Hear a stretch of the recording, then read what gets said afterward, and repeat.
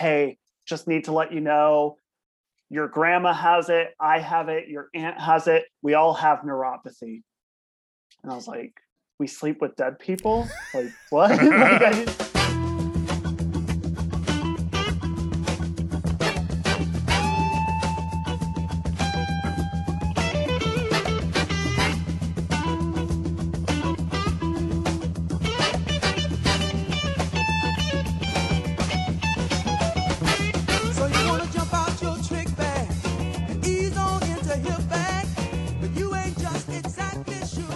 Hey everyone, welcome back to another episode of Tangents. I'm joined today by fellow stand-up comedian Drew Schaefer. Drew, thank you for coming on, sir. Thanks for having me. Hell yeah, man. So I know, like, I knew of you for a long time. Like, I think we've met, tangentially, a couple times, but I really only had a conversation with you for the first time earlier this week, I think, actually. Yeah. Like yeah, Monday, that was the first time. Or like Tuesday, I knew yeah. I knew of you. I'd seen you at Blacktop a few times. I think like a passing hey, what's up? But at not Mike's, even by exactly. name. Yeah. Yeah, that was the first time we ever talked. Yeah, and I'm really surprised that you came on. That I was being very I don't know. I was just sort of going to some random tangent about I don't know. Spencer was saying the N-word again. Drew was like, I gotta get on his podcast. I gotta expand my brand. That's my audience. I don't know if you know that. Yeah, that's part of entertainment. You gotta find your audience, and I just haven't found it yet. Maybe I will soon. Soon, yeah. I was actually at the roast battle you just did last weekend. I wrote jokes about all of you competitors, and I was gonna say that tangents sounds like how you describe anybody who's not white. I love that. Tangents. That's hilarious. That's that's how you write a roast joke. Okay, I thought you just kind of say that your opponent got molested by his father, and that's I've lost so many roast battles to people who just say stuff like that it pisses me off. It should be a joke. It should be reference to something from your life. So your podcast. That's how I tried with, because I think it was because he does. I want to, for those who don't know, last week I was in a roast battle against another comic named Jake Risley, and I don't know him at all. I really met him for the first time and had a conversation at the roast battle. So I'm trying to write jokes about this dude that I have no idea about. And also, all of his pictures online have him with his curly, goofy hair down, so he looks like off-brand workaholics, store brand workaholics. That was gonna be my first joke. Was you look like the Safeway brand of the workaholics dude or something to that effect. And then he puts his hair up like he's a goddamn working in a cafeteria or some shit like that. Yeah. So I'm like, well. Yeah, I don't know. But he has a podcast where the joke of it, or I guess the bit of it or something, was that he convinces his dad that he has friends. Because his podcast is called Jake Has Friends. And, I was like, okay, that's the level of because of much I can do. I don't know. Hope God he wasn't molested by his dad. Or that would have made the joke better. I don't know. No, his dad's a cop, so... probably. Yeah, not molested, just shot. No, just beat. Just beat. Yeah, no, I mean, it's just regular violence, not sexual violence, which I think is... I probably preferred. Yeah, definitely. Yeah. I think we all had a little bit of the actual physical violence. We all turned out mostly okay. Yeah, exactly. I mean, you're more likely. Oh God, don't go down this tangent. You're more likely to what is it? The abusers always abuse. But I feel like most people that just had a parent that hit them, which luckily I didn't really have parents that hit. They tried spanking me once, and I don't know. My mom, she's just a classic MSNBC liberal wine mom. I felt bad. I didn't because it's 1990 or whatever when she's reading this shit. So this is the beginning of close to the peak of that's not self-help, but it's gurus of how to raise your kids, how to take your self-esteem, blah blah blah. And not so much self-esteem generation, but just particularly books about how to improve intangible aspects of you. It's never you do see books like how to lose weight, but it's more so like books on how to be less of a pushover versus like books on how to get buff. Because it's kind of like if you need a book to like figure out like, okay, eat well, exercise, lift heavy things, that will be muscle. Like you don't really need a whole book. Of course you can go into much more like kinesiology is an entire branch of like medical like therapy, because it's much more intricate than just lift things, get big muscle. But no one is going to Barnes & Noble looking for a book to get buff if they're like, well, I mean, I want to know more about like, you know, the protein absorption of the muscles and like how that works. Like no one's doing that. No one's doing that. No. Back then there just wasn't the internet. Like now everything's on the internet. So, I mean, before, because I'm 1991 is when I was born, so I'm 30. And it's like, before that, they just did whatever they thought was okay. And they just made shit up. Like my mom she was a smoker, and I would get ear infections all the time because I was just very sensitive to the smoke, and it would clog up my ears. And she thought the way to kill the bacteria in my ear would be blow smoke into my ear and put a cotton ball in. She's like, and then it'll just sit in there, it'll kill everything, then take the cotton ball out, and then everything will be dead. And I'm like, wow. What sort of backwoods, like country hick shit is this? I think it's absolutely insane now that she's chief of surgery at Reno Medical Hospital. It's insane. I don't know what's going on. Like when she said that, I was like, well, I mean, she knows the Surgeon General pretty well from those packs of cigarettes. She does very well. I have written correspondence from the Surgeon General every day on me at all times. Yeah, I know what to do. I'm a medical doctor. That's what it felt like. Like and it's because like my grandma was from backwoods Missouri, like very like country, don't know, but you just pass along this stuff.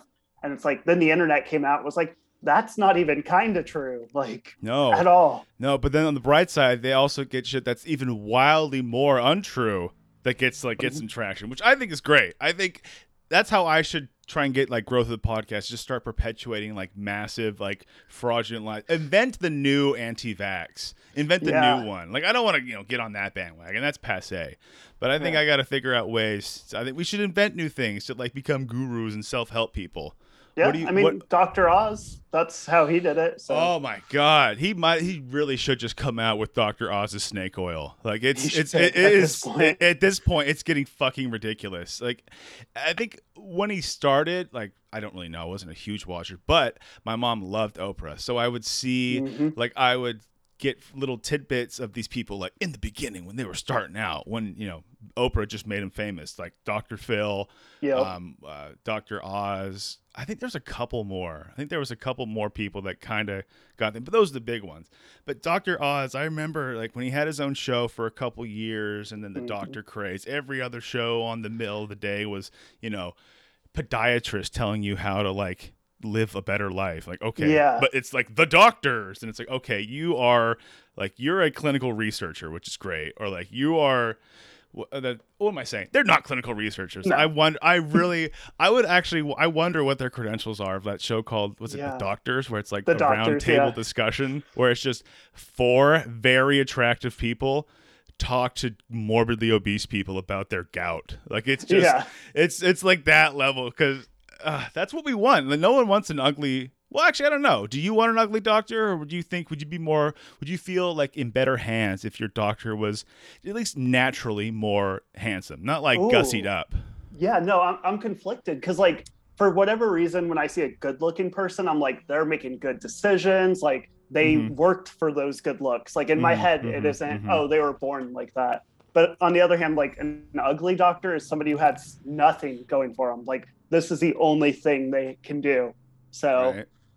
Oh, that's tough. All of my doctors have been pretty cool and more attractive, so I think I lean that way. So I love the Doctors TV show, I think. Yeah, just say it out loud, Drew. You don't want an ugly doctor. I don't either. No. I don't want an ugly doctor. All goes to the back, man. Like I don't care like how long you've been doing it. I want, this hot lady who looks, like basically like every kind of 40. She has like that Judge Jeanine Pirro type of look where it's like you're maybe like Italian American, but you're just super tan because from the tanner, but you just talk like you've been raised on Toity Street. Like that level of like, we get it, dude. You're from one of the fucking boroughs, and no one outside of them likes you for that. Like it's like that level. I feel like that's the only place in America, at least, where it's not as annoying in general to be like that is your personality. Like, I'm a New Yorker. Like, no, like, I'm a St. Louisan. Step off, bitch. Kansas City. Like, I mean, maybe you have like interstate rivals like Kansas City and fucking St. Louis or the Dakotas and at whatever level. But like, don't get me wrong, it's stupid no matter like where you're from to just take pride. Like it's some sort of a badge of honor, but where you're from. But I don't know. What I don't know is how we got here, but oh well. It's tangents.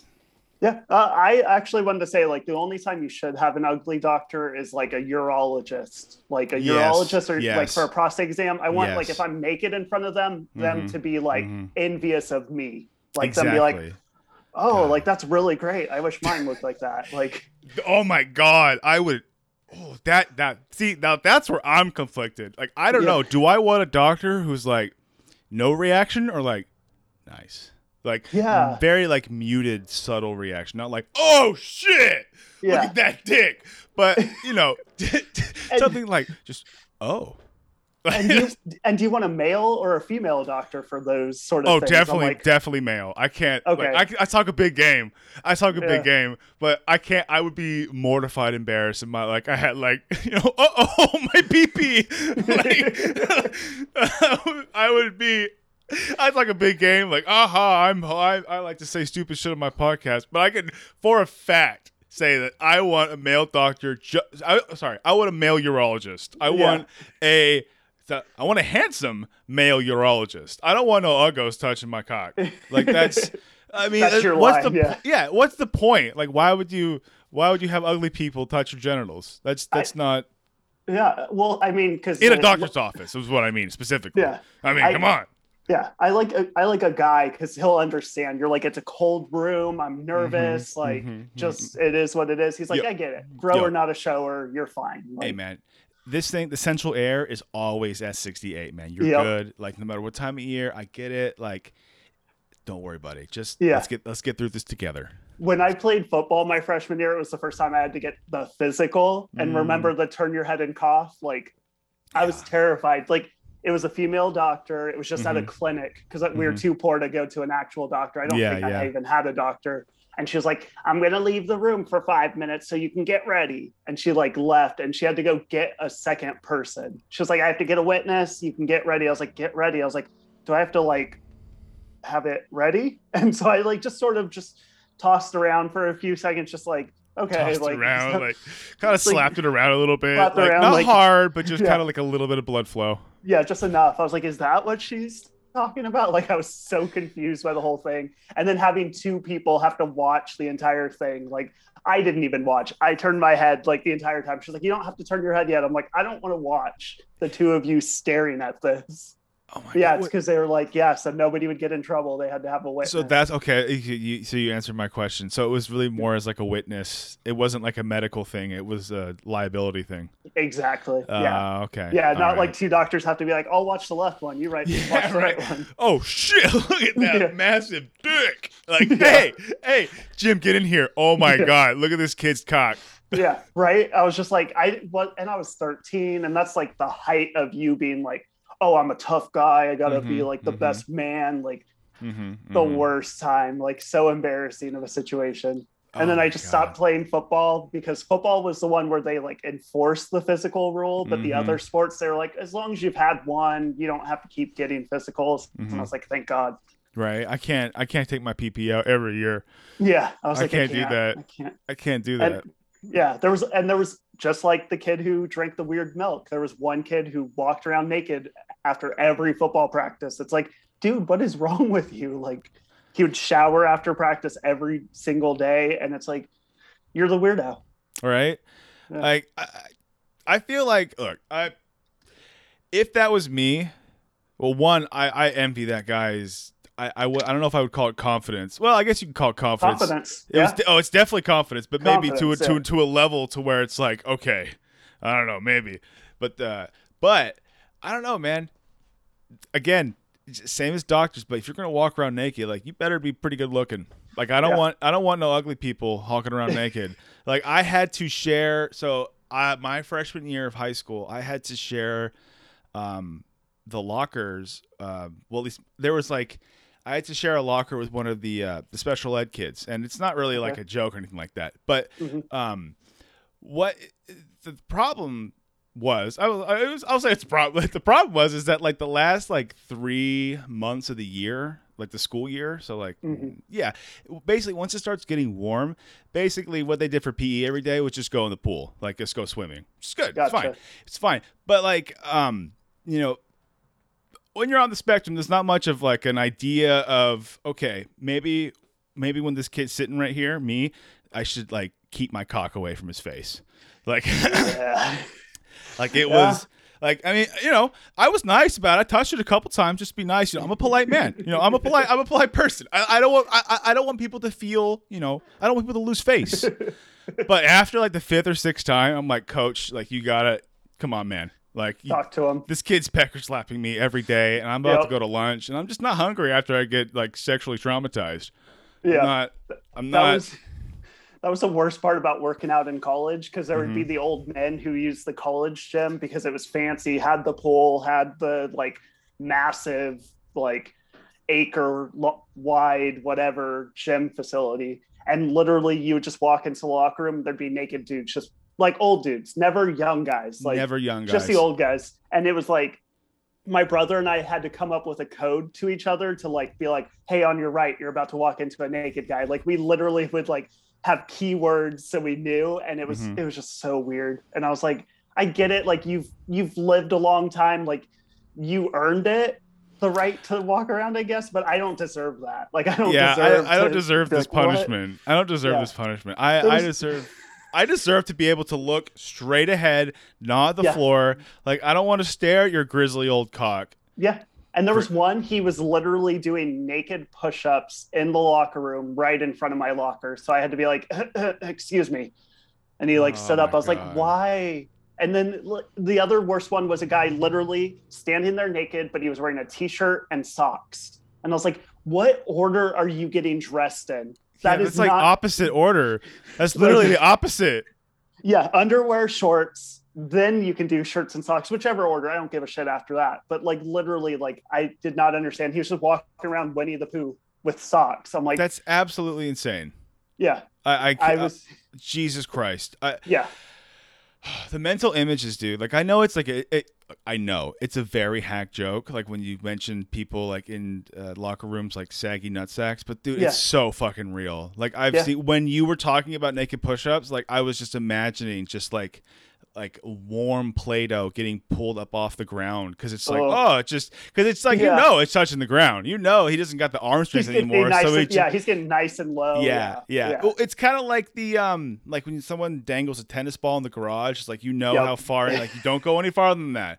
Like once your nuts touch the ground, you've realized like, okay, this is a good place to stop. That's full extension on the push out. Otherwise, you're hyperextending, and that's how you get injured. Yeah, exactly. Look, I'm not a doctor, but that's injuries 101.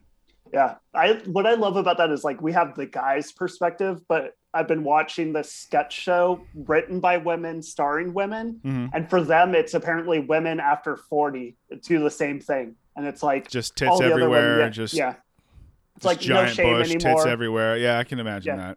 And I was like, okay, so it's not just men, but I feel like, once you just hit a certain age, it's like just naked old people in locker rooms, and you just have to deal with it. Yeah. You know what? I will give that to women, but to women only. Like, because look, we don't have to like spend our whole lives like looking pretty, at least to the extent as to which the women do. So you know what? Yeah. Once you turn X age, women can determine it. Like it's not. I abstain from my vote. Y'all determine the correct age where it's just tits out, guns out, tits out. Okay. I mean, because it's you earned it, ladies. You earned it. I'm still to this day, I like in high school for sure. Like if I had to change clothes, I would go in a bathroom stall to change. Like totally. I'm trying to figure out if I hate my body. Yeah, I get it. I'm like, I'm never naked in a gym locker room. Like I'm either in a stall or I just like leave like the Under Armour shorts I'm wearing or my boxers, whichever I'm working out in that day. I just leave those on. Like I show up with whatever I'm going to wear for the workout and I leave in the same thing, even if it's sweaty and gross. I'm like, I'm not getting naked in front of strangers. Like, I always leave the gym in the clothes I came in. Fuck that. I'm not one of these people. Yeah. Like, I'm like, I'll strip down to my underwear, but nothing further. I'll change shorts. I'll put on a clean shirt. Like, but underwear stays the same. I'm not getting naked in front of people. Like, no. It's always been weird to me. I'm sure that's something a therapist would love to break down someday. Oh, they would love that because it would take more than one session. It's something where it's like you can't figure out like where is this self-hatred coming from? Let's find out. Because there's nothing worse than a medical professional or any way, doctor or whatever, having like a puzzle to solve. Like especially in my opinion, especially with doctors or physicians, because they're all like the nursing, like the caregiving side's all like separate. It's all just like clinical. Like there's a bug, there's something wrong with this machine, and we can figure it out. It's very like House is an exaggeration of that, but it's very. In my experience, doctors are very like cold because they kind of have to be, and nurses are usually more just. In these, what do you call it, binary terms, like they're usually more like caregiving. But the point is, there's nothing worse than one of these cold, calculating physicians and then finding a jigsaw puzzle in you to solve. Like that happened to me, dude. Because like it ended up costing like almost $2,000 for some heart condition that never actually existed. Like I turned 30 and I was, I think it was just like, I think it was like, I was just like doing keto and drinking water because I was peeing a lot. And it's like, oh, fuck. Yeah. My grandfather was diabetic. Like my grandmother was like the diabetes in my family, people die. Oh shit. I'm peeing a lot. It's gotta be like, and that's my neuroticism. It's just like, oh, something's wrong with me. And so I just go in for a physical, like, 30 years old and they just do everything, blood work. They did like, all the stuff. And then the last thing they did was 30-second EKG. Just like, let's just to make sure.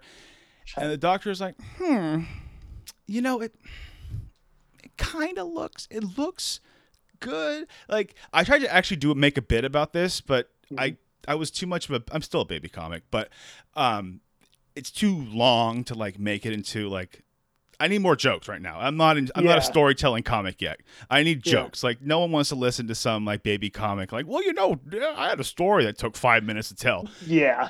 But like, what I wanted to make the joke out of was like this interaction I had with the doctor because he came in and the reason why he had like this apprehension was he's like, you have an abnormally or like atypically, I forgot the language, but like you have a lower than normal heartbeat, and like. And I was like, well, what do you mean? Like, what do you mean by that? And he's like, you have a heartbeat of like an Olympic athlete. And he literally looks at me, double takes. And it's like, so we think that we got to do a couple more tests. Yeah. Like, so like, that's what I tried to, that's the interaction that I would do as a bit. But that literally did happen basically like that. Like he was waited a pause and like, no, let's run the test again. Yep. So then it's like, and I have insurance, but like, it's fucking, it's insurance to your fucking employer. Yeah. It's dog shit. Stuff. Yeah. It's dog shit. Like if you're shot, thank God I have this type of insurance. So it doesn't cost me like $50,000 to not die. Yeah. But so then it comes all like the cardiac stuff. So then I wear like one of those EKG things for, I think it was a week. Like, I think I had it for a week. I couldn't shower. It was so I hated it, dude. It was so, I couldn't shower for a fucking week. It was so gross. Had it on.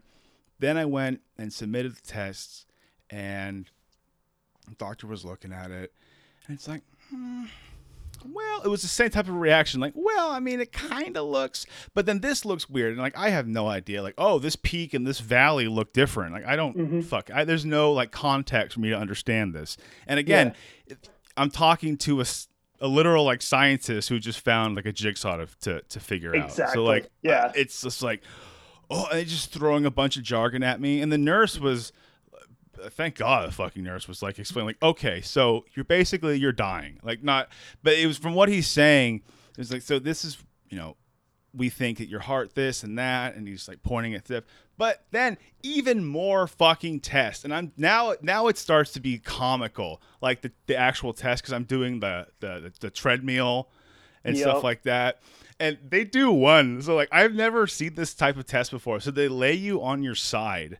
And they do like it's basically like a cardiogram. Oh, sorry, it's like where they do that with a sonogram, like with pregnant women. Oh yeah, it's like a sonogram of your heart. Yeah, an ultrasound of like, it's like a cardio echo ultrasound, something like that. Yep. So I'm like sitting on my side and stuff like that, like all contorted, and she's like putting this like, it was so weird, and she's like looking at it, and I could see my heart. But dude, there's nothing creepier than hearing your own heartbeat, by the way. No, it's weird. And then, so after all this costs like, I almost said after taxes, after insurance, like almost $2,000, closer to 2 than 1.5. So, and after all that, and of course I have to pay all these fucking bills. They're like, we don't have no payment plan for this, but just pay up, motherfucker. Like, okay, great. I don't make this fucking money. But, and then after all that, the doctor is like, okay, well, it looks like you just kind of have a little bit lower than average heart rate, but you could also lose some weight. Have a good one. Like, that was it. I've never spent $2,000 to be told, like, hey, you're kind of fat. Yeah, that's hilarious. I had something really weird just like that when I was 8th grade. I passed out in the middle of church. Like, we stood up towards the end for something, and I just collapsed into the pews in front of us. And they were like, oh my God, what's going on? And they like ran my blood the next day. And my liver enzyme level was like 13 times what it was supposed to be. Like, they're like, oh, it should be about 7. Yours is 91. Jesus and I was Christ.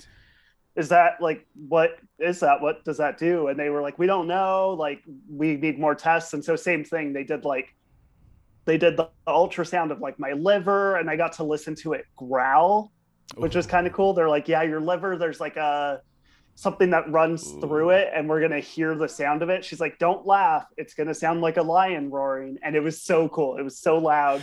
That's they awesome. Did like the heart, they did my lungs, everything was like normal, and they couldn't figure it out. And then they sent me down here to Sacramento. So I was up outside of Reno, and they sent me down to Sacramento to some children's hospital thing.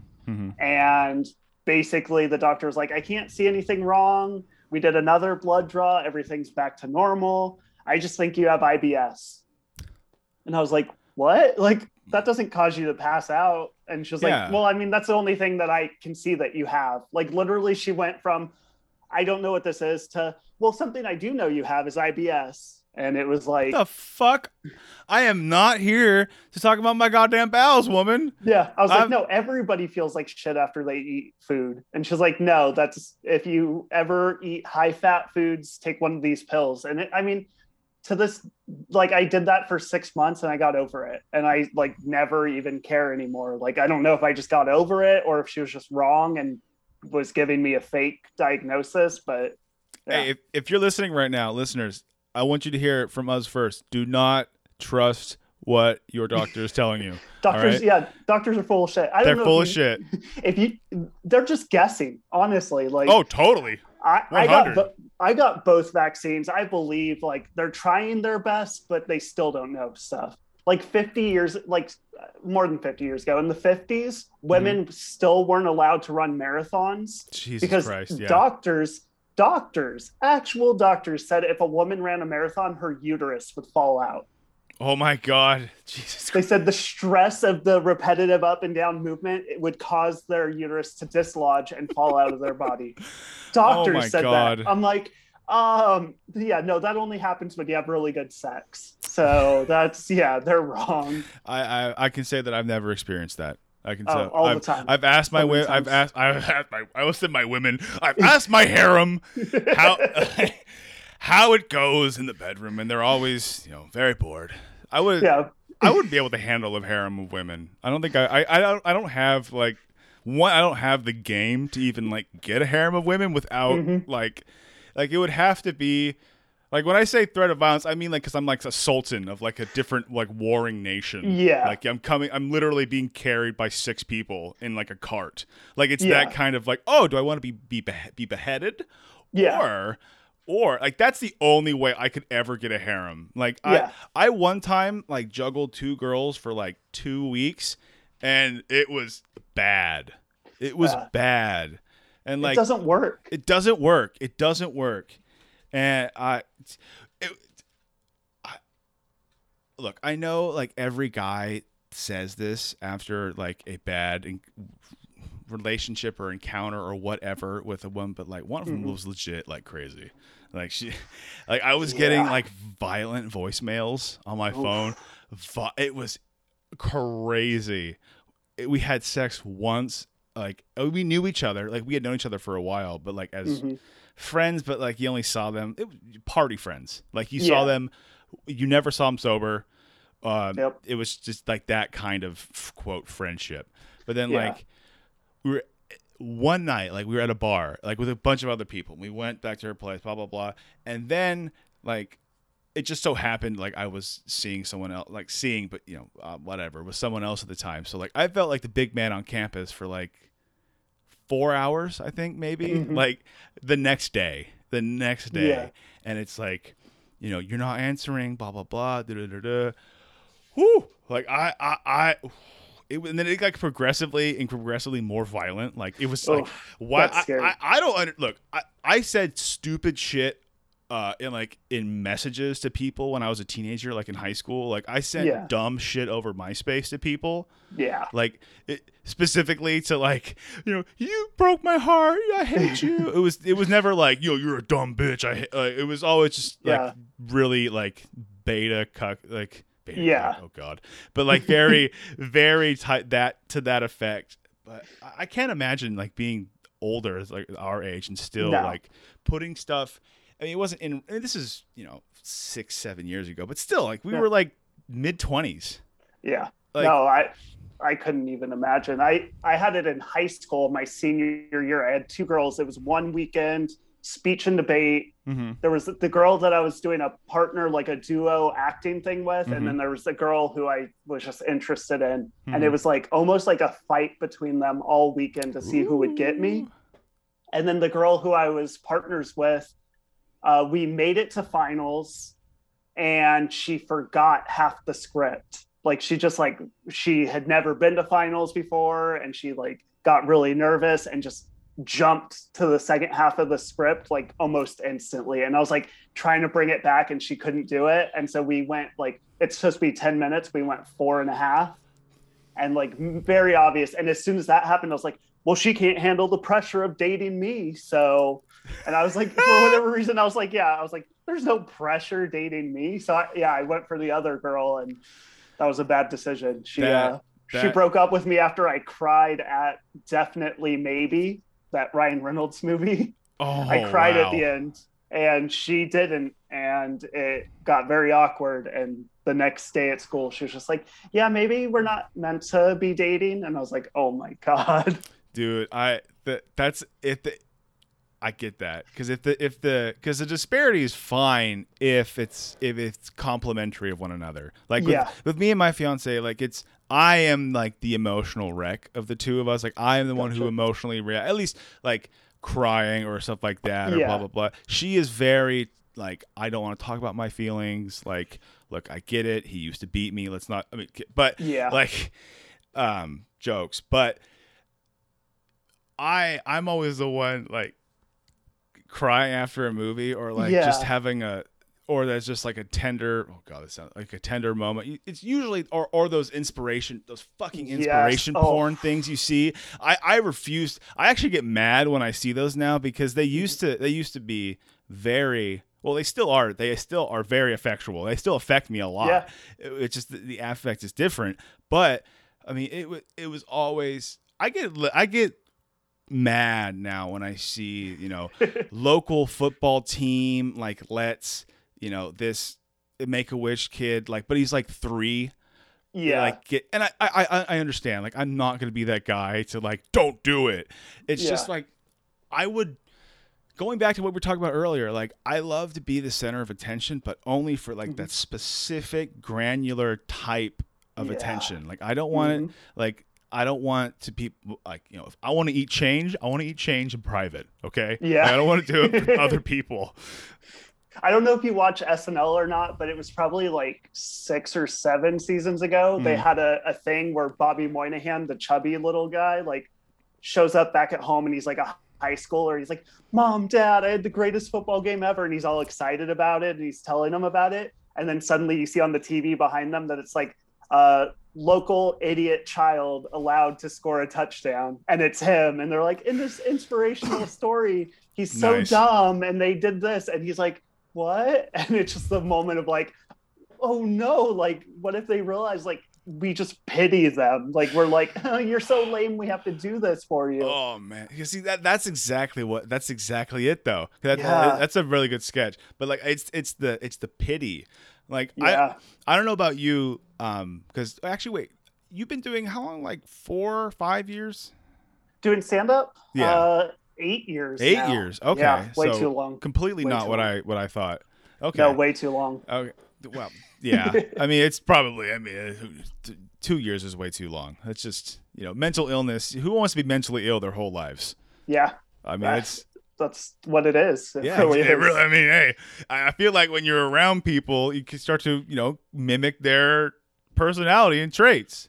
Yeah. And that's why I don't know if you noticed, there's so many times, like even Tuesday night at Laughs Unlimited, where I was just like on my own or just like somewhere else. Cause I'm like, oh, I don't want to lock in with these people that are like blackout drunk before the show even starts. And that's how they're going to perform. I'm like, oh, this is tough. Like, I don't know who to hang out with. Like, which mental illness group do I want to be with? Yeah, exactly. Do I want addiction, or do I want like, do I just want to keep my healthy depression? Exactly. Like I'm already walking in there with depression. It's a healthy sense of nihilism. Let's not walk out with a crippling opiate addiction. Okay. Oh my goodness. Yeah. God, I can't imagine. I can't fucking imagine. I started in Reno, and there's a few comedians that, they started, and you could tell it was just anxiety, and they wanted like friends and somewhere to fit in. And then it's like, you got to know how to like draw a line for yourself. Like, oh yeah, it's fine to hang out with like me. I'm anxious and a little depressed. Hang out with some other anxious and depressed people who are joking about it. Yeah. But when you're like, oh yeah, let's shoot up heroin and forget about our problems, it's like, no, not that. Yeah. I was talking to a comic the other day, actually at that mic, the Laughs show. Yeah. And like, I make suicide jokes all the time. Like, just, all the time relative to making suicide jokes, like a healthy amount of suicide jokes. But just for the record, there's a TikTok where it's like the healthy amount is 0. What? 0 suicide. Yeah. Wow. Way to gatekeep mental health, TikToker. Right. Wow. Exactly. Wow. Every time I think about that, because it's like, oh, the therapist was like, how often do you think about suicide? And I said, oh, the normal amount. And the therapist was like, the normal amount is 0. I'm like, is it though? Like, I feel like you can think about suicide and not be ideation, or however you pronounce it. Yeah, that's what I've always said. Like, yeah, we've all, like, obviously the thought when you're standing on the edge of something, like look down, be like, I could jump. That would be cool. Like, we all have those, but it's like, if you're like literally like, oh, well, here's my best knife, and here's the bathtub, and you're like, that's where it's like, ooh, that's when talk to somebody. That's when it gets real tricky. Like, I remember I actually had, I don't know if I talked about this in the show, I actually had, so this was a couple months ago, like I was going off of some antidepressants that I was taking, and I had never had a bad reaction to taking or going off of antidepressants before, but like I remember, like, because I didn't have a lot to, because usually I recommend to taper off like over a week or two. Like, I only had enough to taper off of 1 week. And so like it was fucking rough, dude. And to my point, to your point of like I remember at one of the last couple of days where I felt like there's something, I'm still like withdrawal symptoms of it. There was one legitimate moment where it's like, let's just fucking do it. I'm like, whoa, Yeah, whoa, whoa, yeah. whoa, whoa, whoa, whoa, whoa. But it's like that's when it starts getting weird. But, Yeah, if you see something on television, it's like you have to think about it. Like it's that yeah. Louis C.K. joke where it's about like, you made me, you don't like, was it like the N word or some like bad, like slur words where it's like, you made me, don't say N word. You made me think it. Like Oh it's yeah. that, like it's that type of like, okay, I'm thinking about suicide because I just saw someone kill themselves. Like I'm watching 10 Reasons Why or whatever. Yeah. Oh yeah. Oh, that one. Yeah, that one was graphic. Like Netflix very quickly was like, oh, that's actually like we have to not show the actual suicide scene anymore because like I watched it and I was like, oh, like it's stuck with me. I still, even you saying that, yeah, 13 Reasons Why, like 13. Okay, yeah. I hadn't actually even seen it. Like, don't worry. It sounds like it's something we shouldn't rehash, but like, like it is when it's, I guess, seeing people in that particular moment, like, it is kind of like it's, I don't know. It's like, I can't think of the right word, but it's like if it's told right, like it's very scary. Like, and I don't get scared by like boo type things in movies, but it's like if it's told well, you're like, oh shit, you understand, you can kind of empathize with that. What is the word? Like futility. Like when you're thinking like there's no recourse, there's no hope. Like so like that's when it's like, oh Jesus Christ, when it gets really like, well, that's when going back to a point earlier, that's when I start breaking down or something like, oh my God, like this poor person. And then I try to figure out a way to make a joke about it because I'm uncomfortable with my feelings. Okay. Right. That's why we're comedians. Like it's we exactly can't deal with why it. we're comedians. I'm literally like the change I've just made the last month in comedy. It's just like admitting the feelings, admitting the fears, the like weird thoughts that I have. And it's like, it's scary to even do that. But now it's like almost like therapy for me that I'm up there on stage, like talking about like, oh yeah, I'm so repressed from being religious that I can't even watch porn because I'm like, God's watching. Like there's like, I'm like, this is stuff that's my real feelings. I should be talking about with a therapist probably, but if I can make it funny and make myself laugh, then maybe I'll be okay with it. See, that's the type of quote therapy that people say, like when it's therapeutic to be on stage, because that's true, 100% what you just said. And I'm speaking like I have any sort of fucking ethos or credibility on the subject, but like, because I've just in the like 2 years that I've been doing stand up, like. I've seen people go up there and treat it like a therapy session, and I want to shoot myself. Like I want to kill myself, and I hope that they're on the same trajectory as the bullet, like because they put me in that situation, and they got to go down too. And it's sometimes, obviously, 1 out of 10 times or whatever, it's like, oh shit, this guy is mentally ill, but also hilarious because it's either it's either like they are legitimately like have no idea about their mental insanity, or they're just naturally talented. But those other 9 times when they're treating it like a therapy session, oh boy, it's fun. Yeah. And I've seen that's the toughest part for me at open mics is there's the comedians that know how to make it funny and the comedians that don't. And it gets so awkward. And especially like certain open mics are a lot newer comedians, and like the Laughs Unlimited one, that's like half and half. So half of them, you're just like, this is their second time ever doing comedy. Really? I didn't even know they did that. I thought it was I thought it was like me amateur, like you did comedy for a year or two amateur. There's so many people, like the real people that are just like, oh, a friend told me I should try it. They find comedy clubs and do open mics there versus like you or me that like, oh, what's a bar show? Hey, what's an regular open mic? Like that's true. I want to start working in comedy. How do I do that? You go to other shows, but like even in Reno, neither of the comedy clubs there had an open mic, but people would be like, oh, I think I'm pretty funny. You should give me 5 minutes at your show next week. And like would just tell the club owner like, yeah, I'll bring 20 people. And then the club owner would be like, well, if you're bringing 20 people, okay, you got 5 minutes. Yeah, fine. Fuck it. I'll give you like a recurring show if you always pack it. I don't care. Yeah. And that's so like here in Sacramento, it's different because it's like, oh yeah, like there's a slight element of I can bring people so I get a spot. But she also luckily puts like the pros up and like, oh yeah, you're working hard, you can go up. So that's like, I've gotten lucky and just gone to hang out, and she'll be like, hey, you want to do a couple minutes? I'm like, yes, please. Hell yeah. Like, this crowd is amazing. And that's how it's been lately. Like the last 2 open mics I went to there, the crowds were full and energetic, and I was like, these are good crowds. Dude, that was a great crowd at last dude. Oh my God. Like it was they really wanted to laugh, and they were fucking great.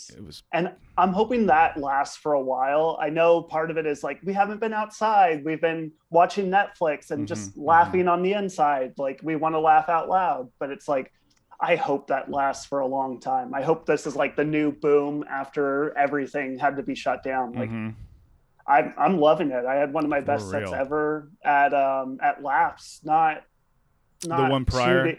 The Thursday before, actually, I got to do a showcase show. Oh yeah, yeah. Wendy Lewis put together an amazing lineup, and then the people that she put on the lineup, we brought these really energetic, fun people, and it was literally like it was like a switch changed because they were so energetic and so into what I was saying that I was like, oh, well, if you guys like that idea, here's my other idea. And it was like, I was just diving so deep because I was like, this is fun and they like it. They want more. Okay, I'll tell them more. Nice. And it's like, fuck yeah, dude. Yeah. And it's like, oh yeah, that's what you have to do. You have to get them on your side, wanting to hear your thoughts and then share all your thoughts. Because like, I started out the same way all of us do. Like, here's a one-liner, here's a disconnected joke from everything else. Ha ha ha. But now it's like you get to a point where you have to like start connecting ideas and you have to create your world so that they know who you are. And it's like, now I'm comfortable with being like, hey, I'm weird. Come on in. Like, let's go for a ride together. Yeah. It's like, but I'm funny. Don't worry. I'm funny and weird. Like I think 100% I agree with you. And I think it's to that point I was making earlier, like, I'm too young as a comic for storytelling. Like no one gives a shit. Yeah. No, I have no fans. Like no one's coming to like just. I mean, I'm not trying to be like shit on myself. I'm just trying to be honest. Like no one's going to a comedy show that isn't related to me or is not my friend.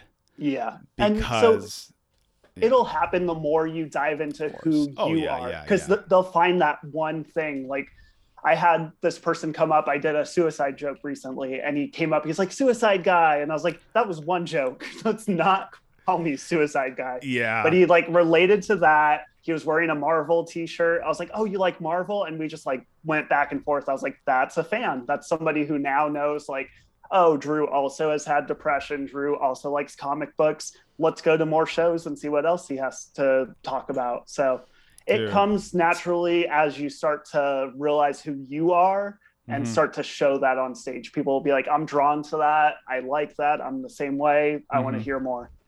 Yeah. It's crazy how all my pedophile jokes work so well then.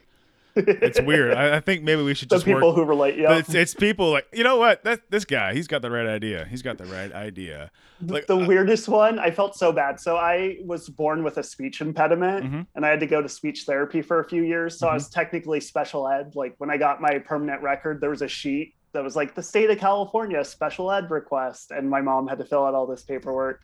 So I talk about it on stage that like there's certain words I say funny or certain words I still can't say.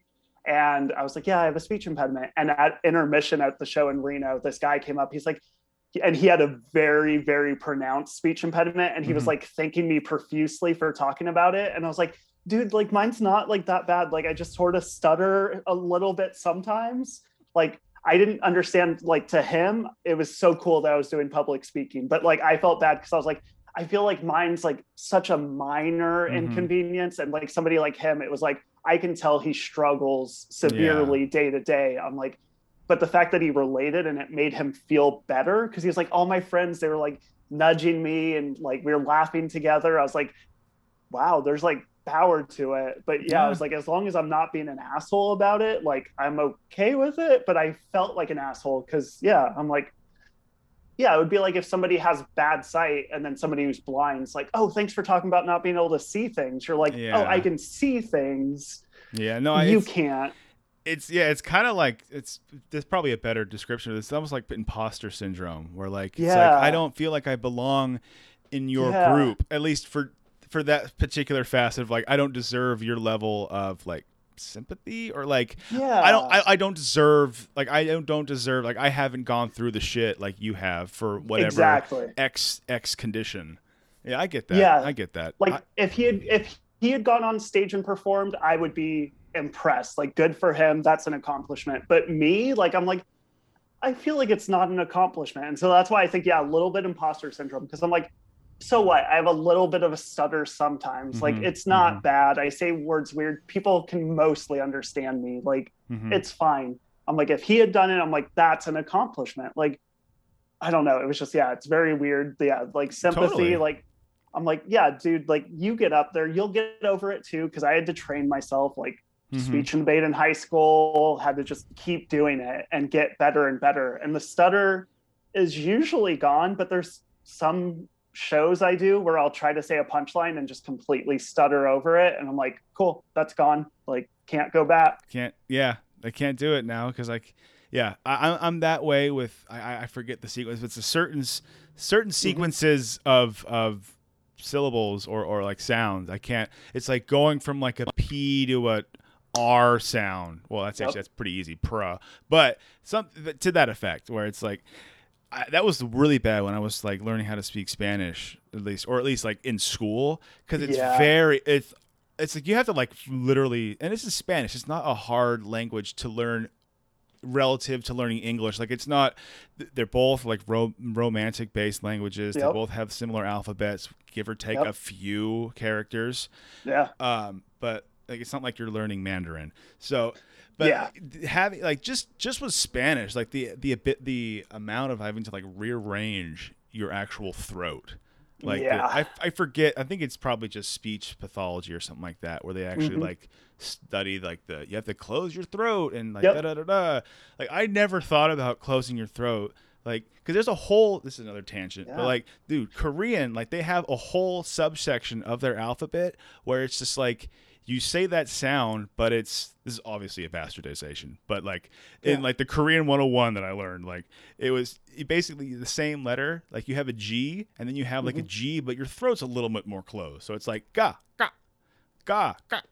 Like it's like, it's weird. Like something like that. So like, I never even thought about this kind of shit. Like the type of stuff that you have to go through when we're trying to go, oh, there we go with speech. There we go with the stutter. I'm like, where am I going with this? But yes, like the level of like training that because I had a little bit of a stutter too, and I have like mumble mouth that I have to enunciate. It's really hard for me to enunciate properly because a lot of times it's, like my mouth, my tongue just kind of stays like in the middle. It never like touches the top or the bottom. It just kind of like, I'm not sure. Like that was, I'm sure for those listening, I just did probably like the best visual metaphor there ever is and ever will be for like the tongue and your mouth. Okay. Tongue placement while talking. Oh yeah. I was completely, I hope that we save this for future generations, because the people that are listening to this were robbed of that visual metaphor that I just gave them. Definitely. I mean, there's weird sounds out there. Like I had a joke. The punchline was basically like beanbag chair. Could not say it. Like 9 out of 10 times could not say it. And I quit telling the joke. I don't even know the setup anymore. I just remember like any alliteration, which alliteration is so good in comedy. Like it's so funny to have that same letter. People love it. But for whatever reason, that's what trips me up the most, is if like I have the two same letters back to back. So beanbag chair was always like bean cag chair. Like I would always like flip BCC. Yeah, like yep. Or just completely like the B would just get stuck, and I'd be like beanbag chair. Beanbag. Like why? Yeah. Beanbag chair. Beanbag. Yeah. Like it's like you're like it's like a 3-year-old trying to like say yellow, not like yellow. Yeah. So there's the word like in ordinal numbers between 5th and 7th. I can't say that word still. Like it comes out weird. Like to me, I hear it way worse. Like people get what I'm trying to say, but I can't fully say it. Cause like TH was the sound, like literally could not do TH sound. Like it wasn't 3, it was free, like fief, like everything was F. I'm embarrassed of how long it took me to figure out you were saying the word sixth. Like I was sixth, like seventh. Wait. Yeah. Oh, numbers. Okay. Yeah, numbers. So that word I still say weird. Like I can't say it perfectly right. Like my wife was like, just say six and then do the th sound later, and people will know that it belongs together. So it's like six. Yeah. That's how I say it now. Like, yeah, you're not alone in that, because that is the little that I know about like learning English as a second language. That is the number one thing that's hard for like a lot of other people to learn, like to speak another language, is the consonant. Like I was listening to this guy this morning, and he was talking about, I don't know, but he said the word masks. Oh, like that is like there's no extra vowels in there to help out. Yeah, like if you were like native Korean, you didn't speak any English at all, you would pronounce that massacre. So it's like half of massacre. Like, because you can't, you can't do, so like the consonant is crazy. Like I legitimately, like if you're listening to this and you have any authority over, changing the business language rules, no one needs to learn English anymore. Okay. No, this has been the theme of the show. Listeners of the show will know, you're going to know what exact certain Communist Party I'm going to be giving a shout out to, but I think we should all be learning Mandarin for business. Okay. Yep. I'm just going to go ahead and say it. I'm just saying this right now. I think that the CCP knows best for all of us, because look what they've done. Look what they've done with that land over there. They united the Han Chinese, the Tibetans, the people of Inner Mongolia. I think is it Manchu? Is that how you say someone who's from Manchuria? I don't even know. Yeah. Or the Denzel Washington, the Manchurian Candidate. It's crazy how Denzel Washington's Chinese. It's crazy. I never realized that. It's crazy. Look, this is why, I don't see race. I see Denzel Washington. But I also love Denzel Washington. I'm trying to work on a joke. I just always love bringing it back to comedy. Like, so I do comedy because my brother passed away from cancer, and it was like, he had like a bucket list, and one of the things was like a poker tournament, and we did a poker tournament, and our buddy was like, I have to leave early, I'm going all in, I got to go to a comedy show I'm in, and we're like, let's do comedy. So like, because of him, I do comedy. But the last movie, because he was in hospice care at home, and he was laying in bed, and we just watched movies together. The last movie that I watched while he was like, before he died, was Denzel Washington in Book of Eli. And so every time somebody says Denzel, like, I should be thinking Training Day. I should be thinking, anything else. I'm not gonna lie to you, dude. Like, I thought, like, damn, man, like, I can't believe he's about to say Training Day. Like Training Day, man, right? On fire. Like something, I'm like, anything. But so Book of Eli, like, he died in the middle of that movie. I'm like, oh my God. So that movie sticks with me to this day. And so it's like, I'm trying to write a bit about it. It's just so hard, but I know once I find it, it's going to be so good. But thank God it was Book of Eli, because there's no lines from Book of Eli that anybody says on a day-to-day basis. Like, if it was Training Day, I couldn't hear half the stuff. I can't. Oh my God, I can't imagine. Like, I'm trying my best not to riff on such a. But like, I can't imagine you just like, oh God, I can never hear the phrase King Kong ain't got shit on me. I can't hear that phrase anymore, and it's just, I break down. Like, I can't imagine. Angel dust. Angel dust. PCP. And also like that Dave Chappelle and Wayne Brady sketch, like that. Oh my God, that thing, like the whole Training Day parody with Wayne Brady. And it's like, oh, I didn't know you get wet, Dave. What do you mean, Wayne? He's like, you PCP, and it's just that whole thing. Dust. Like, I love Training Day. I love that sketch. I wouldn't be able to watch those. But it's like Book of Eli. It's like, oh, he was blind the whole time, and the Bible's in Braille. Cool. Awesome. Sorry for the spoiler alert. Yeah. Wait, shit, you fucking for real? Like, I was just about to watch that. You've never seen it? No, I've never seen it. I've never seen it. People always say, I was just about to watch it. It came out in like 2005 or 6. Yeah, I remember it being like advertised. It's been a while.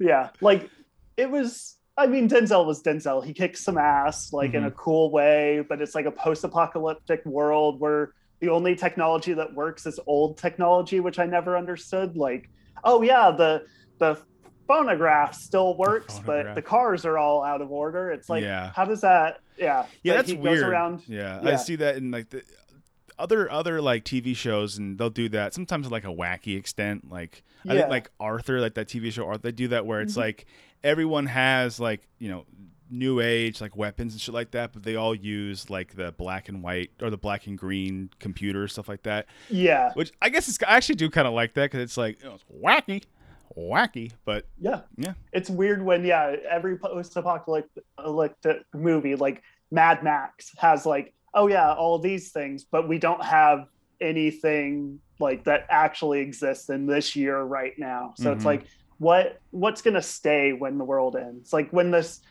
Chinese rocket crash lands to the planet and blows everything up. I think you mean provides liberation to the American people. But let's just move on. Let's move on. Right? Have you heard about that? Like, how crazy is that? It's just gonna fall out of the sky, and like, I know most of them break apart and it's like it falls all over. But like, what if it just full solid just crashes into a city? Like, are we prepared for that? Like, look, all I'm gonna say is that through the strength and the tenacity and the ferocity and the fierce loyalty to their country the Chinese people have to the CCP, that propelled them to defy the laws of physics. And that rocket, you know, it went from outer space into outer space into the atmosphere, through the ozone layer, all that, nothing, not a scratch. Boom, blows up San Francisco. No, I'm hoping it hits themselves. Like, remember that like chicken game where you like shoot an arrow into the sky and like see who runs away quickest? Like, I want it to be that situation where they're like, ha ha ha, we couldn't have done anything. Oh, the CCP, that like they haven't heard of Acme, so they just like, let's buy this rocket from Acme and Acme Company. And it just turns it's just like the CCP Wile E. Coyote cartoon. And you just see it like, oh my god, I'm already thinking now. You already have like the what's that song that when you think of a cartoon factory?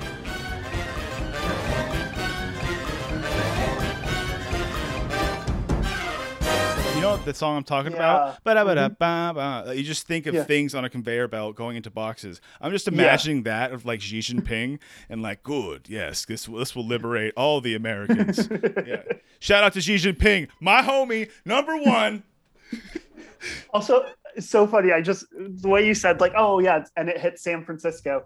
Do you remember when like 4 or 5 years ago, they were like, North Korea is going to bomb San Francisco. Like that's what they're aiming to do. I'm like, why would you aim for the tiny little tip of the bay right there? Like, you're going to miss. Like, why would you? We all know they're aiming for Oakland. They're just like, we all wipe know. It off. That's fine.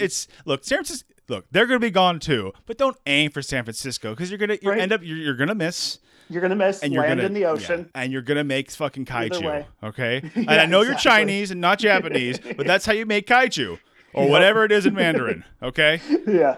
I mean, that's funny. That's how you get Godzilla.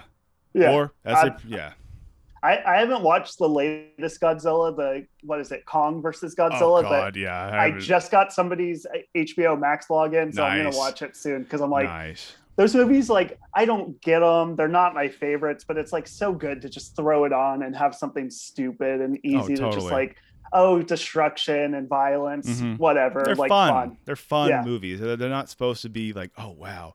Like I left the theater like, wow, what was Godzilla trying to teach me?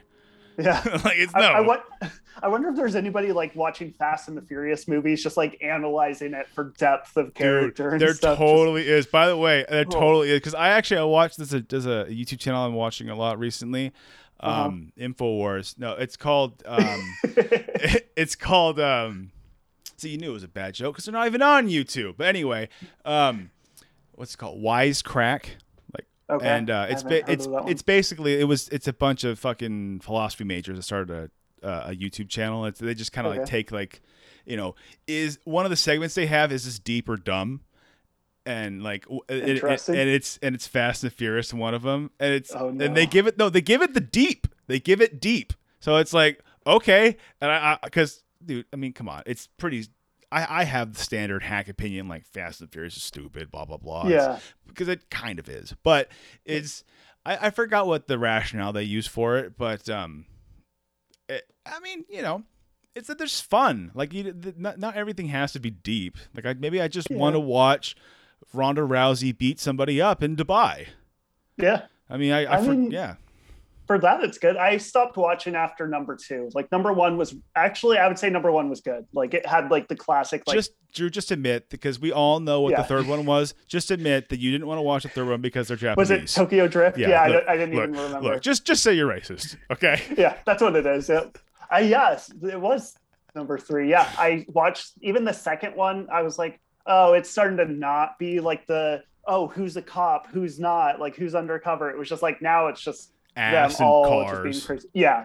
And I was like, I'm not into this one. But yeah, number 1 had like the classic, like some of the twists and turns, like not The Departed, but still like, how are they going to turn out? When are they going to turn each other in? Like, yeah. I think that would actually, I mean, it probably would make it a terrible movie. Like if it was Fast and Furious, but then also try to give it like The Departed layers. Yeah.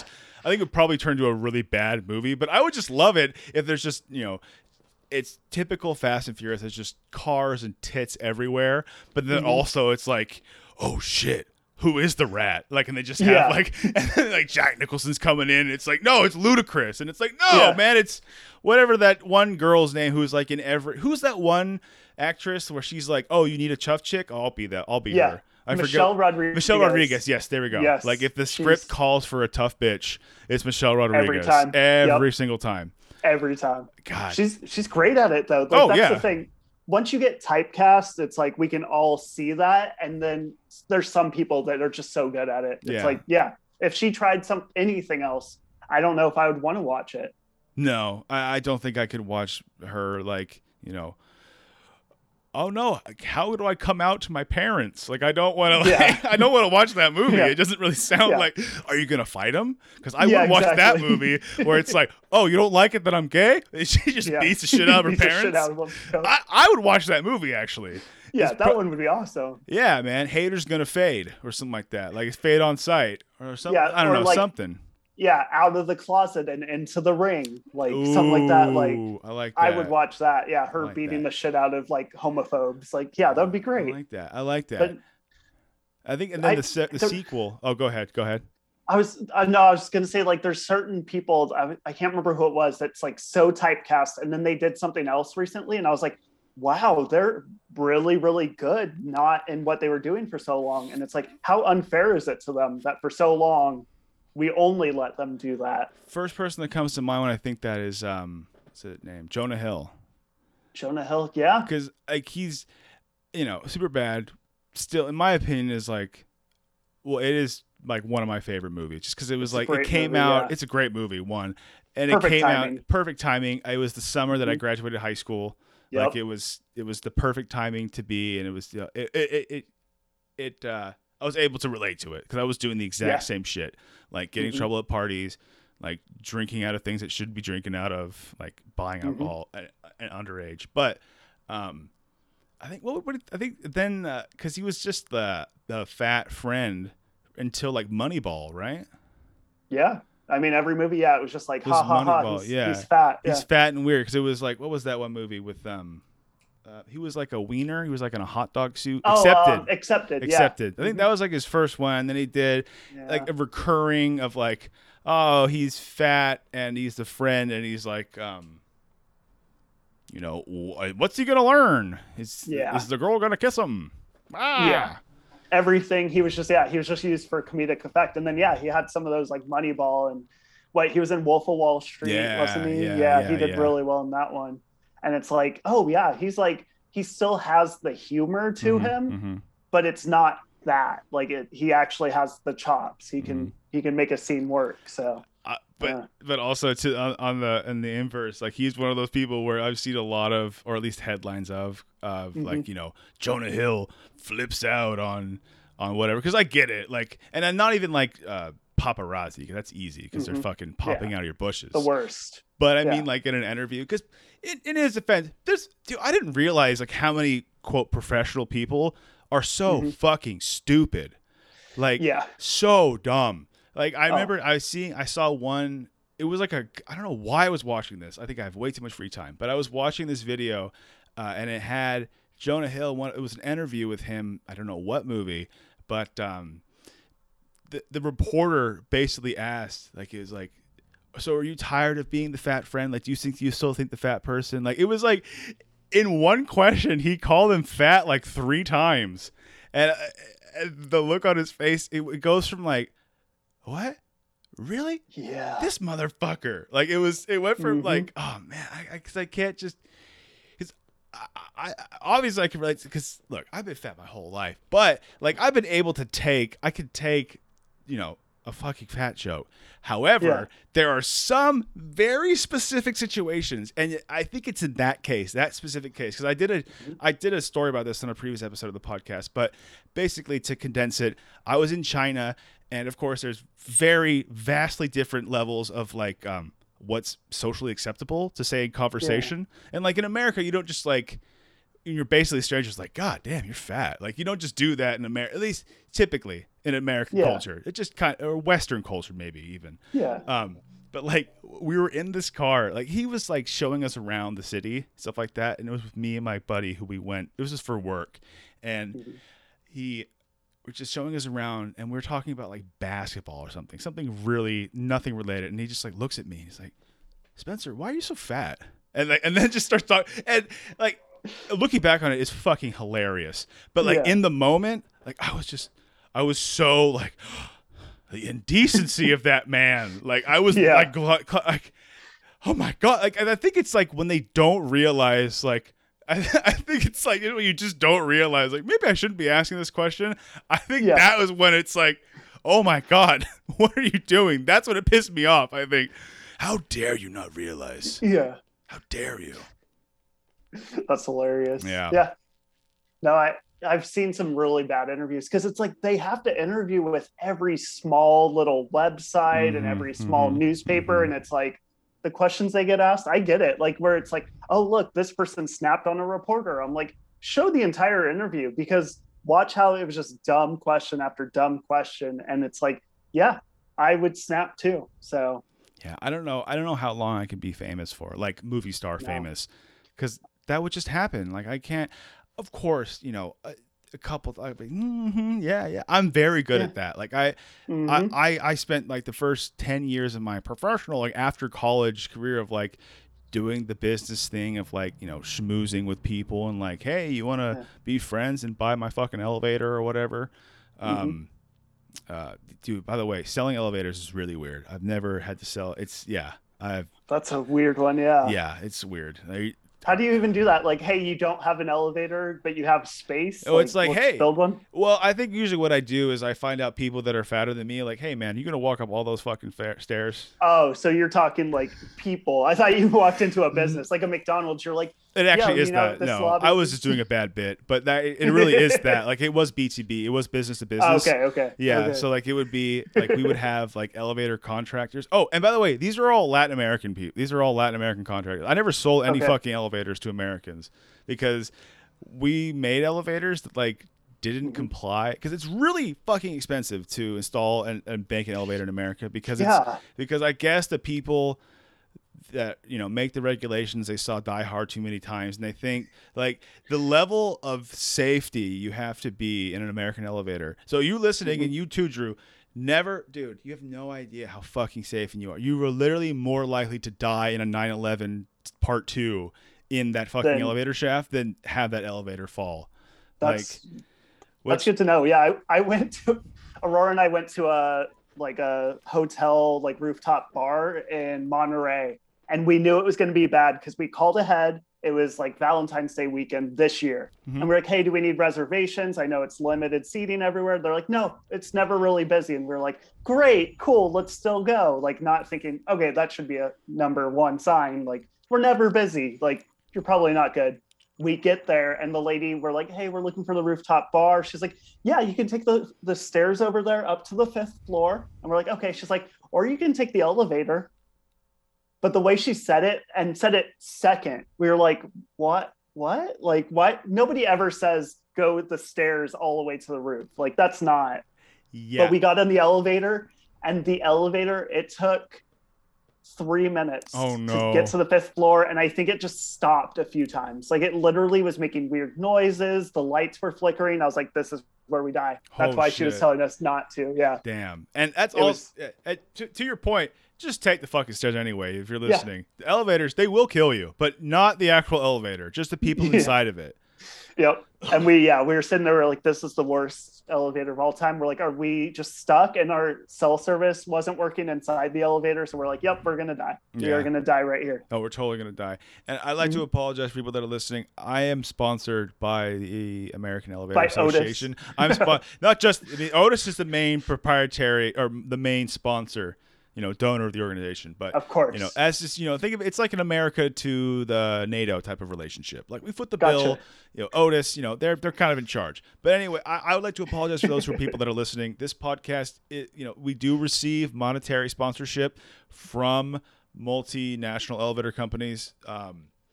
You should all take the elevator. I love the Gen 2 living style from Otis. Are you tired of being obese? Can't help you there. However, we can help you get to your basement so you can die in peace. Also, there should be elevators that charge per button press. 100%. And then we should all hit every button every time. 100%. 100%. I think that's a new like a payment model we could use, I think. That would be great. Yeah. I've lately, because I've been traveling a little bit more lately for comedy, and we've been staying in hotels, and it's like, oh, if there's other people waiting to get on the elevator, do you let them on, or are you doing like COVID? Like everybody's different. And there was one, we were like 13th floor, not 13th, like 14th floor. Yeah. And it was like 4 minutes waiting, and it was me, and then it was a couple of people, and the elevator came. And they got on, they're like, you want to join us? I was like, no, it's fine. Like COVID, like we can't separate. And then it took another 4 minutes before another elevator came my direction. I was like, I should have just done it. Like, I'll die. I don't care. So, now I'm like, it's going to be a 10-second ride. Like I'm over it. But I know, certain places are like, you're only allowed to be with people that you're staying with on the elevator. I'm like, no, who cares? Yeah. I'm over it. Start touching strangers, kissing them. Kiss, just pecks on the cheek. Nothing too risque. Like no mouth to mouth. Like that's how you pass it. Yeah, this is a modest country we live in. We're not exactly. here to encourage pornography. Yeah, no. Oh, gross. Not at all. Terrible. So you sold elevators. That's like, you got to talk about that on stage. There's so many to start with. There's so many puns. There's so many one-liners. And then also, I'm just curious. As soon as somebody says, oh, I used to sell elevators for a living, you're like, what? How do you even do that? What? Yeah, there's so much to that. Again, this is all in the realm of, keep in mind, these are baby comic jokes. But like, I had a joke like, because people would legitimately always ask, after I say like I work for an elevator company, it would be like they would always they wouldn't ask. They would always make the same stupid hack joke. It's like, oh, I bet the market's up and down a lot, isn't it?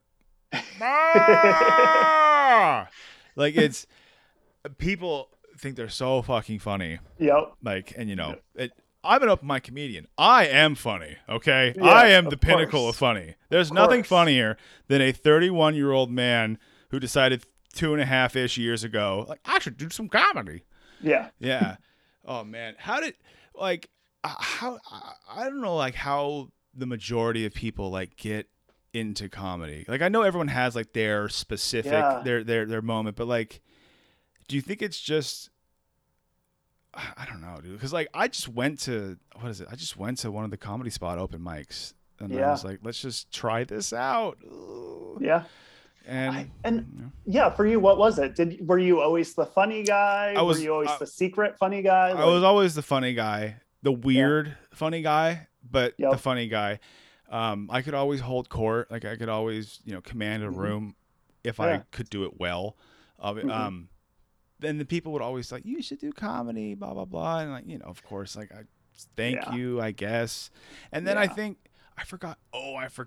Dude, this is like, so many other people, like you and other people, they have like much more like emotionally I don't know, legitimate or like more profound more profound reasons for starting comedy, like you and your brother. Like that's that's a whole like interesting. There's nuance to it, and it's just like I got a speeding ticket. Like that was what happened. Like I got a really expensive speeding ticket, and I just had started bawling my eyes out in existential crisis. Like, I'm wasting my fucking life. Fuck. And then I don't know what from that, like, let's go do comedy. Yeah. Like, I don't know. There's some snap. Like, if I'm going to die getting speeding tickets, might as well die making people laugh. Yeah, too. right? Something, yeah. I don't get it, I guess. But then again, we're comedians. There's not really much logic to why we're doing this. Yeah. I mean, well, since you're overweight, it was probably just a midlife crisis. Probably. I mean, yeah, exactly. Yeah. Totally. 100%. Dude, totally. I hit that point because I'm 30 now. Like, I look in the mirror, I'm like, I'm not getting better looking. Like, yeah, I'm working out mostly just to try not to be fat and Stem ugly. the tide. Like, I want to be, I'm like, I'll be ugly, but really in shape, where people are like, I want to see his abs, but not his face. Like, that's what I'm shooting for. Take your shirt off halfway. It's like, exactly. Just kind of bring it up over your head. Let me see your abs, but just leave it over your head. I'm like, that's where I'm at now. I'm like, I'm probably not going to live that long. Like, all my family, very unhealthy people. My dad, I hadn't seen my dad. So I grew up with my single mom, and I had seen my dad from time to time, but I hadn't seen him in a few years. I did a show in the Bay Area where he lives like 2 or 3 years ago. And he's like, hey, just need to let you know, your grandma has it. I have it. Your aunt has it. We all have neuropathy. And I was like, we sleep with dead people? Like, what? like my first thought, I was like freaking out. I was like, what? I was like, no, it's the one where you fall asleep. I was like, oh, narcolepsy. Like, I was like, no. He's like, no. Like, you have bad circulation. Like, you're going to have high blood pressure like me, because he's had some mini strokes and stuff like that. He's like, you're going to have high blood pressure. You're not going to be able to feel your fingers or your toes, and you're going to get tingling pains all the time. And I'm like, Jesus what? Christ, thank you. Yeah, so I'm like terrified. I'm like, well, did any of you guys work out or do anything to take care of it? He's like, no, we're all terrible people, like, basically. I mean, I started smoking Parliament Lights. Yeah, exactly. My dad's like, I stopped smoking. I'm like, yeah, but you drink a 6-pack within the first 30 minutes of being home after work. Like, you're not taking care of your body. Like, at all. So, like, that's the other part. I'm like, if I don't run and take care of my body, I'm gonna right away, because I already know, like, sometimes I get like my fingers and toes get cold quicker. I'm like, yep, my circulation's poor, and I'm 30. Yeah, it's only going downhill from here. I get that, man. Mortality is a fucking bitch. Oof.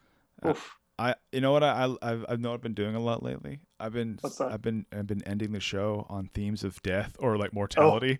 So I think, what a better time to wrap it up. Yeah, we're all gonna die, so laugh a lot, spread the joy as quick and as much as you can, and comedy is the best way to do that. Live, laugh, die. Yeah. Okay. I want that bumper sticker. Oh man, I think that'd be great. I want those like nihilistic Karens who like they're just like openly racist, but they realize that there's nothing waiting for us. No, it doesn't matter. Like, why are you being a good person? Yeah, like, don't worry. She's still racist, though. She's still racist. Yeah, good. We need that. We need more of that. I don't want too big of a change. You know, exactly. Small baby steps. Exactly. To the right change. Yep. Exactly. You know, we're still at hate the sin, love the sinner moment. We're not past that yet. We're not like full on acceptance. So let's pump the brakes. Pump the brakes and get out your phone, because there's some black people having a barbecue. Okay. Okay. Good job, Karen. Go. Right. Oh my God. Drew, people listening to this, I already know they're thinking that you're hilarious. Where can they find you? So Instagram's going to be the best place. It's Drew Schaefer Comedy, and Schaefer is spelled like safer with an H, no extra letters, short and sweet. Drew Schaefer Comedy on Instagram, TikTok. And then Facebook, you can just find me, Drew Schaefer. I mostly post stuff on Instagram, so that's probably the best place to add me and follow me. All right, check it. Check the episode description for the links and all that good stuff. Thank you for listening. I appreciate you. Hey, if you're listening right now, tell your friend, like there's this person, he's got a podcast. I don't really know. He makes a little bit too many pedophile suicide jokes for my taste. However, he's got some great guests on. And I think you should check it out. It's called Tangents. So tell your friends. Tell everybody. Tell your friends about this hilarious pedophile.